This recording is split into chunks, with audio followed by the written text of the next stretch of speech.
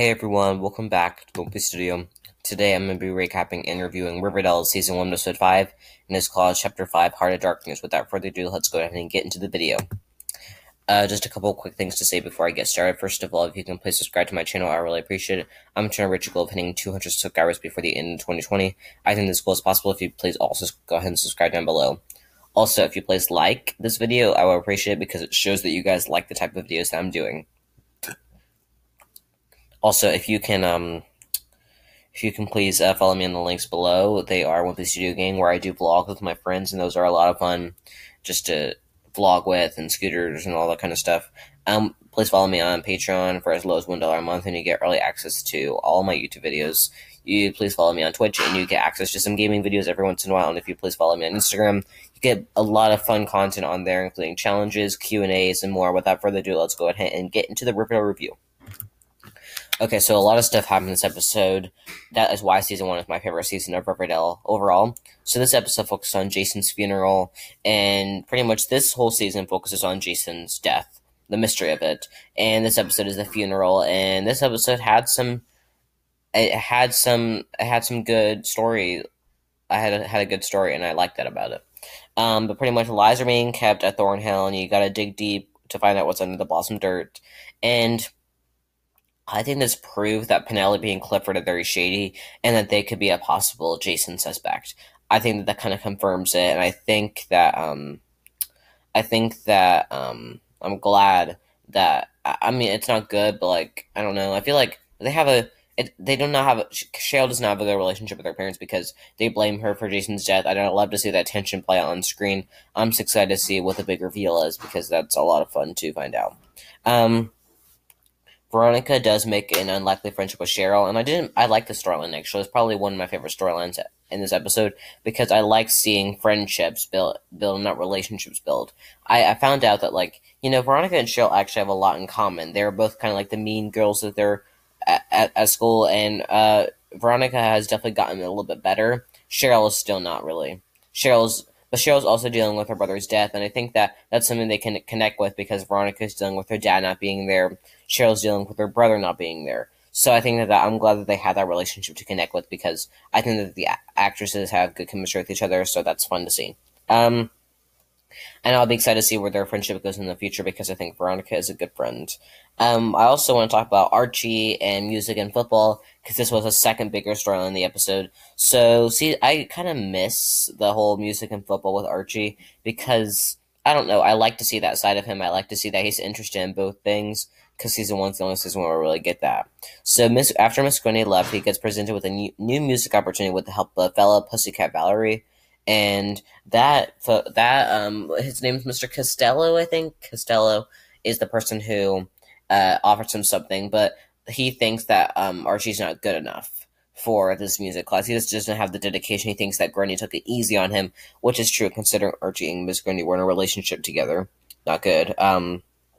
But again, Miss Grundy does get presented with a new music opportunity. Not Miss Grundy, Archie. And Valerie strives out to help him, and there's definitely some sort of romance blooming there. So that'll be fun. As far as football goes, we really don't get to see much of football, but he gets the opportunity to be team captain if he wanted to on the team.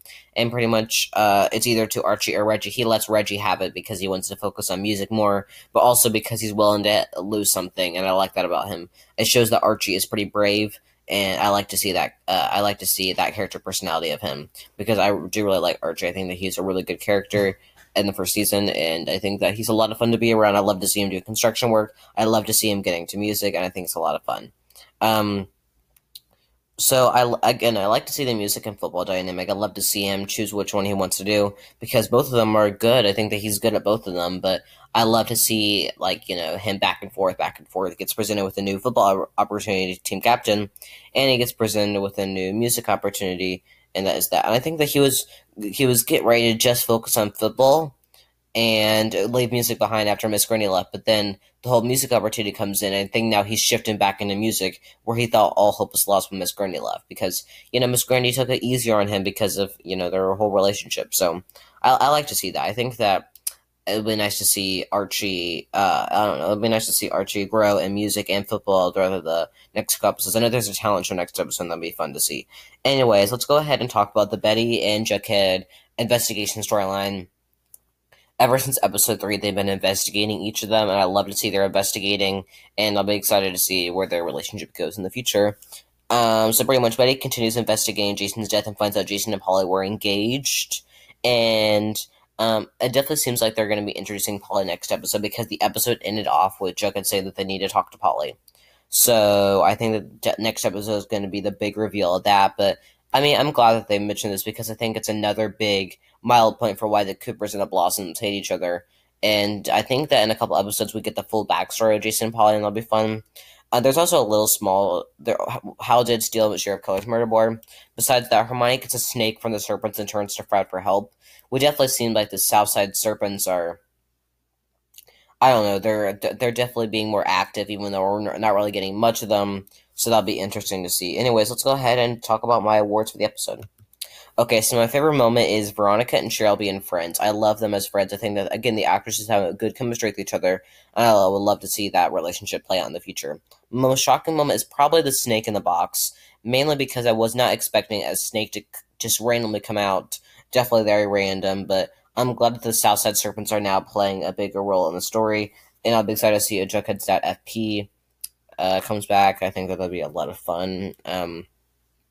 My favorite characters are Betty and Jughead. They're obviously my favorite characters for each episode because they're my favorite characters over the series overall. And I didn't mind Veronica and Cheryl. I'm typically not fans of their characters, but this episode, Cheryl really grew as a character and Veronica grew as a character. And I love that. Sure, Cheryl might continue being annoying in the future, but this episode really was a turning point for Cheryl. And next season, we get another one of those. But this is like her first shot at redemption, and Veronica can help her. They have something to relate to, and I love that.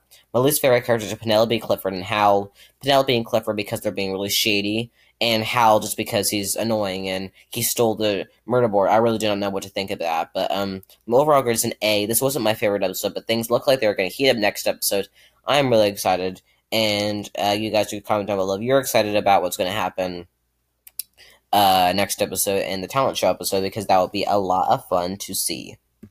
Anyways, as I kind of end off this review, I want to thank everyone for watching my studio. If you can please comment video ideas down below, I really appreciate it. Tomorrow I have a Sweet Magnolias recap coming of the whole season. Saturday I have a bonus video coming where I'm going to be talking all things Fortnite. And so those are 2 videos to be looking forward to for tomorrow and Saturday. So stay tuned for that. If you're liking my Riverdale reviews, please comment down below and we can talk about your thoughts of the episode because I really appreciate to hear your thoughts. Also, if you can please, again, follow me on the links below, Wimpy Studio Gang, Patreon, Twitch, Instagram, all that kind of stuff. I would really appreciate to get all of the support I can get through, not quarantine, just the coronavirus overall, because I'd like to have some support and school's coming up soon. And I think that if you guys support me, I will get through this journey. And I really want people to check out my channel. I want to be able to lift my channel up. Anyways, I want to thank everyone for what you do. Like, comment, subscribe, and share some notifications for more videos to come, and bye.